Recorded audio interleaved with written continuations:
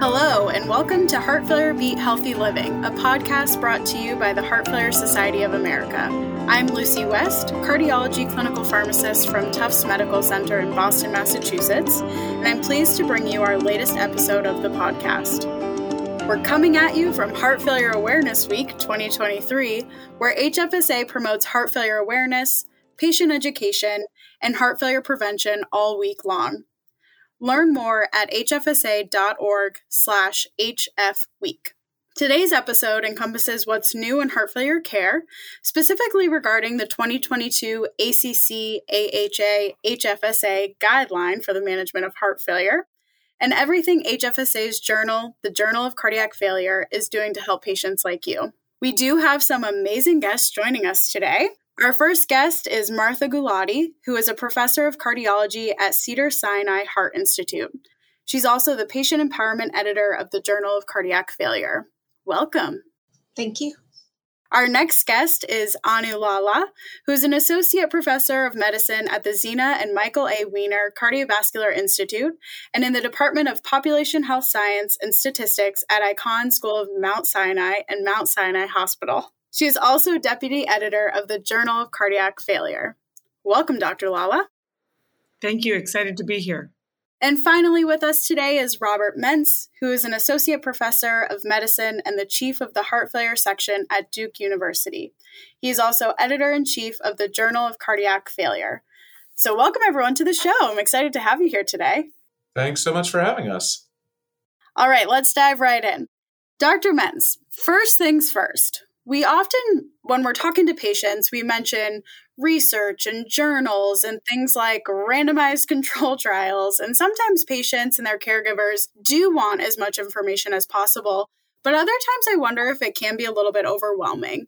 So before we jump into what the Journal of Cardiac Failure does offer, can you share with the audience why you think it's important that patients and caregivers be aware of the journal and what's happening in terms of advances in heart care? Thanks so much, Lucy. This is really a great question. And maybe just taking a little bit of a step back, one of our central goals at the journal is to publish science that improves the lives of patients living with heart failure, as well as their support system. We work to keep patients at the center of everything we do. And I think you're right. Different individuals with heart failure are looking for different types of information about heart failure.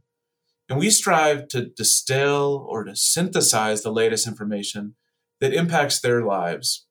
And we really want to share this information with the broader community, realizing we need to do that in different ways. So we work to tailor the message so people can learn in the way that works best for them. For some, that might be reading the patient summaries that accompany our articles. But for others, it may be a podcast like this, or maybe by social media, including our YouTube videos. So we really do appreciate that patients take in information in different ways, and we've had that as a core concept at our journal. That's amazing. You know, when you think about the Journal of Cardiac Failure, you often think of a journal, like actually reading something. But the fact that you have these other resources for patients and caregivers to learn from, like videos, I think that's awesome. And I know myself and tons of patients that would love to watch those.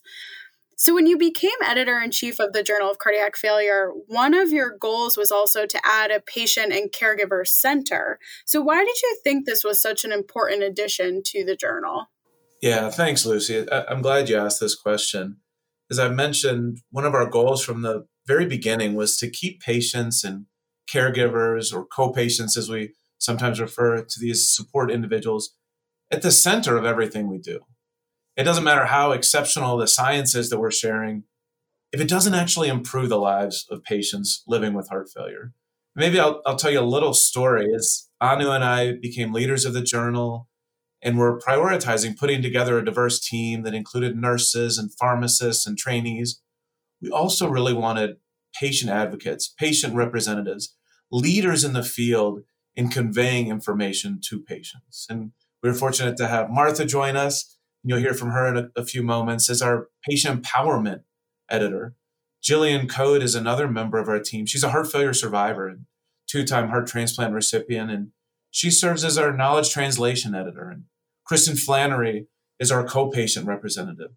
So in this context, from the earliest days of taking over the leadership of this journal, we were fortunate that Jillian reached out to us and said, I want to be involved with this. Let me give you some guidance. Let's brainstorm together. And I'll admit, as I was first thinking of what this section of the journal could look like and discussing this with Anu, we were going to call this the Patient and Caregiver Corner.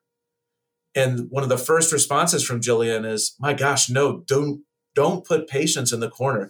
Let's put them at the center. So it began with the name of this section, and it's really continued throughout the process of keeping patients at the center of everything we do, prioritizing impactful knowledge and data that help improve the lives of our patients. And I'm excited for Martha to share some of her perspectives as she's helped push things forward and really advance things at the Patient and Caregiver Center and all of the patient empowerment work we do at the journal.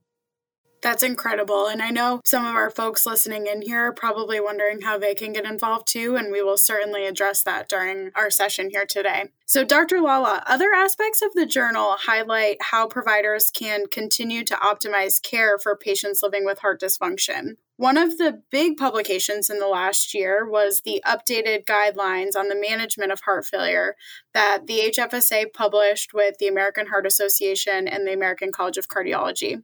What are some of the highlights of these guidelines, and how do you think they will change the way we care for our patients? Yeah, thanks so much for that. I think this was a really, really exciting endeavor for JCF to be a part of. I think these guidelines represent a major advancement for our field. And I think there are three aspects that stood out for me, amongst others, of course, that I might say are worth emphasizing here. One, for me, this is something that's near and dear to my heart, is the emphasis that the guidelines placed on language, specifically things like redefining stage B heart failure for those who have asymptomatic structural or functional abnormalities of their heart. And really what this did is it places the due emphasis on the clinical syndrome that heart failure really is, and the focus on symptoms and the need for that. So I think calling that pre-heart failure makes a lot of sense and is also easier to communicate with our patients.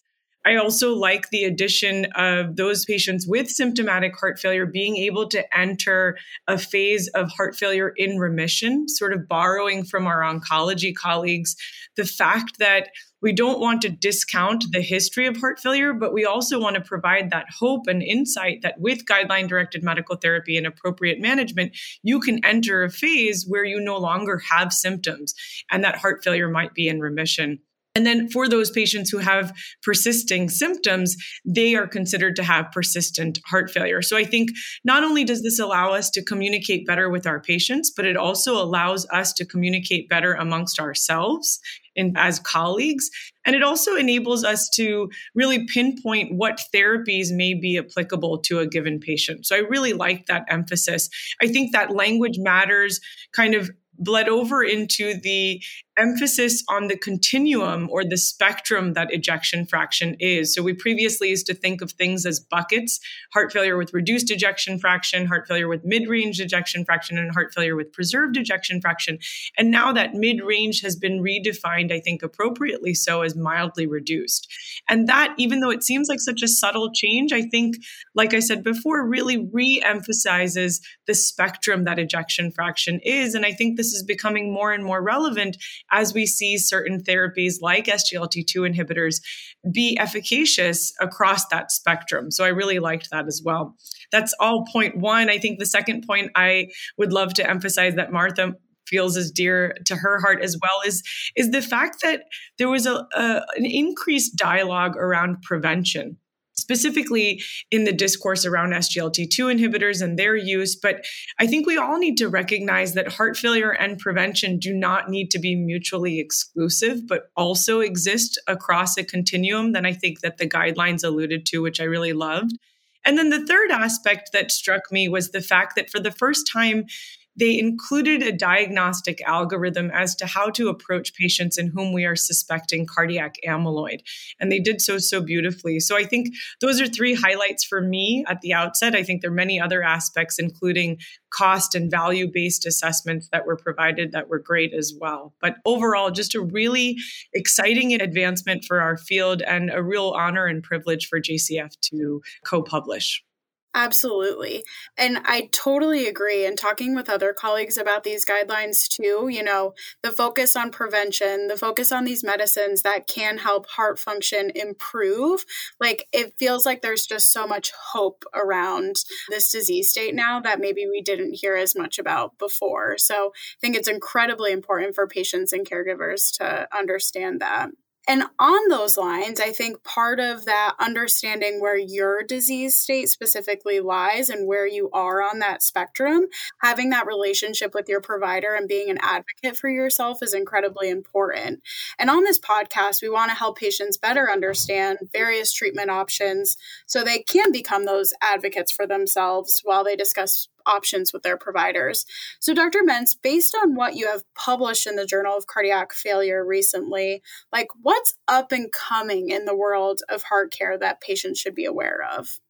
Thanks so much, Lucia. This is such an exciting time for the care of patients with heart failure. And maybe to dovetail off of some of Anu's comments, we realize our journal name is the Journal of Cardiac Failure. And we've focused a good bit on the language, as she mentioned, and taking this from failure to function and focusing on heart success for our patients. And key to this is something that Martha and many others have taught us around prevention, lifestyle changes. And the journal has really prioritized content looking at exercise, cardiac rehab. So we've shared a number of articles in that space on how patients and their care teams, that it's not they're in this by themselves, but it really is a team that's put together around them to get them on the right medications at the right dose and to work on a management plan that's aligned with their goals. So really that patient-centered focus, that multidisciplinary, meaning you have nurse clinicians and nurse scientists that are helping. You have pharmacists that are helping, all putting this care plan together. And then importantly at JCF, we've worked to cover topics across the disease severity spectrum, from prevention through newly diagnosed heart failure through more advanced disease, even in patients that go on to LVAD or a mechanical heart or heart transplant. And we try to cover the breadth and the depth of lifestyle interventions, medication management, highlighting important studies that are ongoing around what degree should we be fluid restricting and really limiting our fluid? Some of these foundational questions that our patients have for us with the ongoing Fresh Up study that we've highlighted at the journal.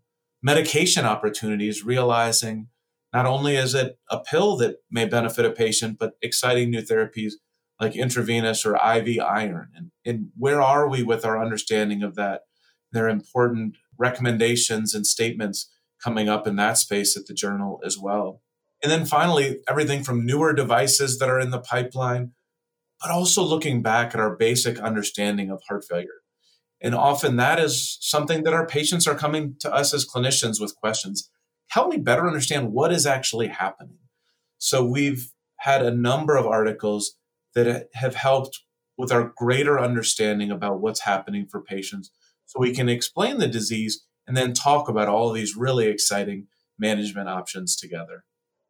Yeah, and I think you highlight something that's really important, right? And that heart failure care is continuously evolving, even with these basic science principles or these lifestyle principles that we've been going by for so many years. We're getting new data and learning how things are continuing to evolve. So I know when I talk to patients a lot about starting new medicines, they're like, but I've been on these 2 or 3 medicines for a long time. Why do I need to add another one? Or things like that. And so it's really important to understand that we continue to find the best ways to care for patients and continue to optimize care for patients. And it's going to continue to evolve for years to come, right? Now, Dr. Gulati, I want to turn it over to you now. Can you tell us about an impactful patient story you have read in the Patient and Caregiver Center in the journal? And how do you think these stories change the way that you specifically provide care to your patients?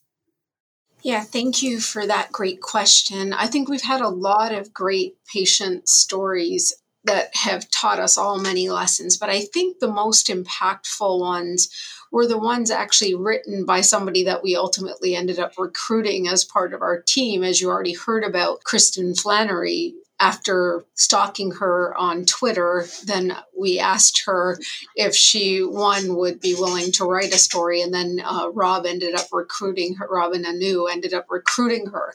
And she wrote a beautiful first piece, and it was followed by a second piece. So I'm going to tell you a little bit about both, actually, because they're interconnected. The first paper that she wrote was called The Quiet Place.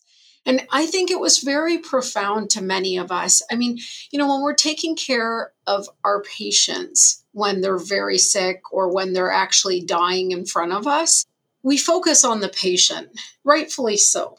But often the family or the co-patient, as Kristen likes to call herself, gets ignored. I mean, we expect them just to be grateful your family member's alive, and we don't know the trauma that they've gone through. And she relates this so beautifully about, watching, first of all, her husband underwent cardiac arrest in front of her. She resuscitated him, which is traumatic enough. Then she had other medical people enter her home, take over that sort of traumatic care of her husband, watched him in the hospital, again, quite traumatic. We take all of this for granted because it's our everyday. But what she was going through, she called it the quiet place, because where she was in her mind is she couldn't hear anybody. She couldn't move past that. She didn't understand what went on and why it might not happen again.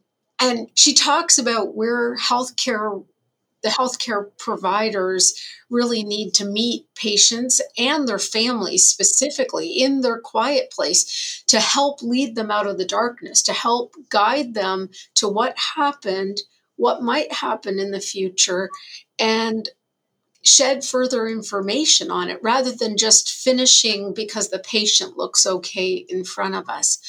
So I think that was pretty profound. I've had so many people talk about that piece to me. And in medicine, she changed a lot of our thought process, I would say. Then she wrote another piece, and this one was more recent, and it was called Words to Leave By. And this was actually her telling us how to build bridges out of that quiet place. What are the things that we should be saying to patients' families? Words that would actually help patients and their families understand, explaining what happened, naming what's happened, and validate their feelings of what they went through. And I think that all of this, again, this last article is pretty new, but I think many people, I think the day it came out, I can't even remember the number of hits that it had, in the sense that it was available to the public as we try to make all the pieces that are related to patients. But how profound it was, I think, for us. I think Kristen might underestimate how profound the words she writes have helped us be better physicians.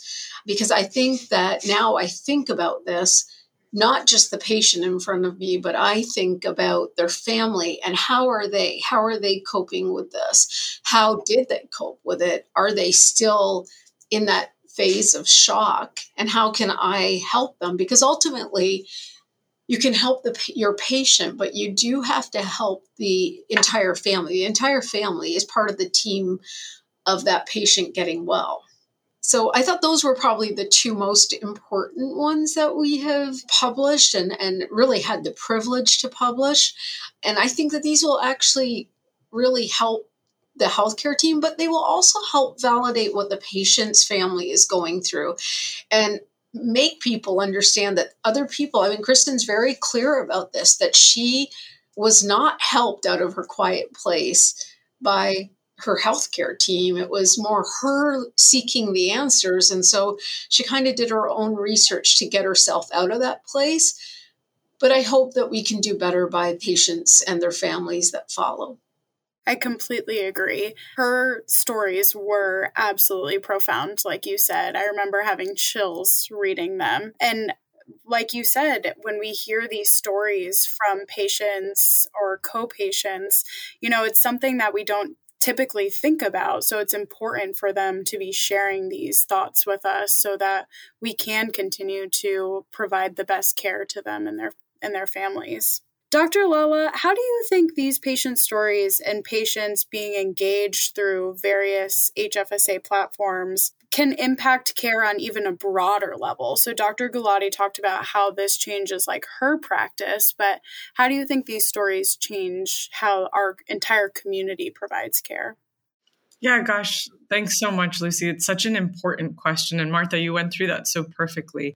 I think we forget sometimes that patients are why journals and societies exist. Sometimes we lose sight of this.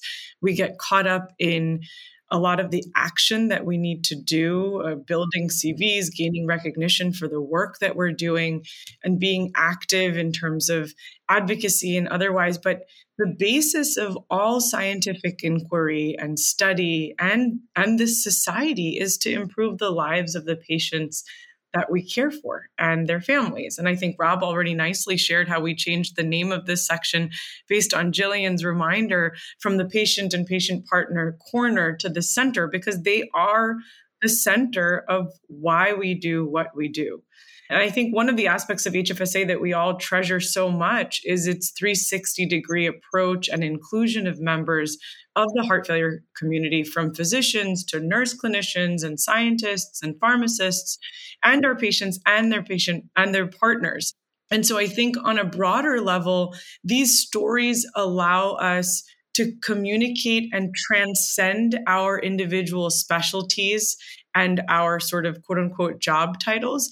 And then I think more broadly, when you take the case of Kristen and or Jillian and many other patient stories, we're able to also extend awareness and touching people's hearts and minds beyond our silos and our heart failure community to broader communities that may not necessarily be impacted by one or two aspects of care that we interact with on a daily basis, but broadly talking about health and disease in general. And we all know how all pervasive cardiovascular disease is. So I think there's tremendous power in these stories. I think one of the initiatives we're working on at JCF is this notion of calling what the impact is of a given paper to our patients. So we're calling that paper to patient. So how can we bring relevance to a given paper and its findings to how it directly will impact how we approach patients and their partners? So in short, I mean, I think I could go on and on about this, but I think that this section, this initiative, this pursuit, both from the journal aspect as well as from the HFSA aspect, is central to everything that we do. Absolutely. And I know Dr. Gulati talked about how with Kristen, you stalked her on Twitter and got her to share this story with you guys. But I'm sure that there are some patients and caregivers listening here today, and they're inspired by hearing you all speak and understanding the importance and the value that they add to our team. So what's the best way for patients to become engaged and share their story through the Journal of Cardiac Failure? I think the best way for them is, first of all, to share their stories with us. We want them. We want, everybody has a different take on what they've gone through. Everyone has gone through different things. And we want the opportunity to help others not feel alone, but also to share things, because that's the purpose of this journal. When we share research, we're sharing it amongst the medical community, but there's no difference in when we share things our patients go through. We as healthcare professionals, we need to learn from them, but also, as you heard from both Rob and Anu, they want to make this journal to be central around the patient. And so we want even our patients to be reading this journal, and maybe they won't understand everything medical in the journal, but it's our job to convey what that means as well. And I think that that's a big part of what we want to do in this particular section within the Journal of Cardiac Failure is we want to be able to translate for our patients. I think the easiest way is to contact us. I think most of the letters or communications have come directly from people writing to us saying they would like to write. And we say, usually we're like, go ahead. And then we might help them edit it a little bit, but we really do want it to be their own words. So I think, the specifics of which contacting the journal, contacting the editors, contacting someone on the journal, all of our emails are pretty public. And I think that that's a way for people to just contact us and say why they what they want to write and why they want to share it with us, and look at some of the other papers that we have out there to see if that's something that's already been done. But again, we're at the earliest stages, so I doubt it's been done, to be honest with you. Amazing. So I imagine the contact information for the journal is on the Journal of Cardiac Failure website.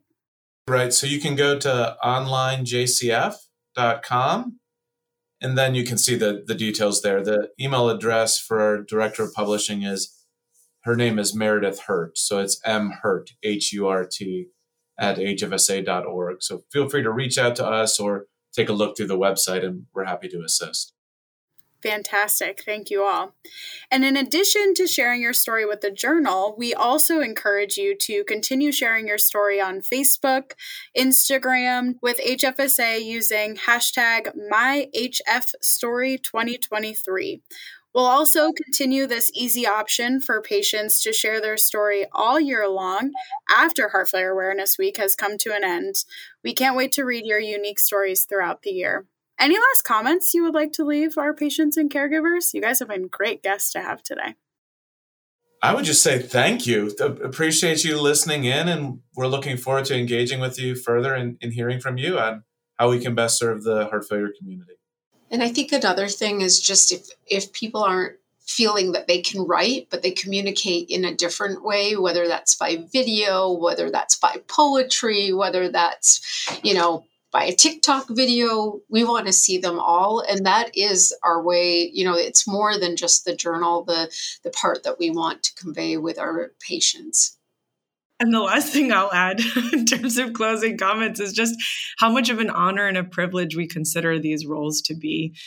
We have found just profound satisfaction and fulfillment and friendship across this platform. And it is our privilege really to help and represent HFSA in all of the important work that it's doing. Wonderful. Thank you all so much. I'm going to add it to our list for next year. Maybe there's a TikTok dance that we can get the whole community to learn and do together to spread awareness. Do you promise? I promise. Thank you to all for being on the show today and diving into what's new and up and coming in heart failure care.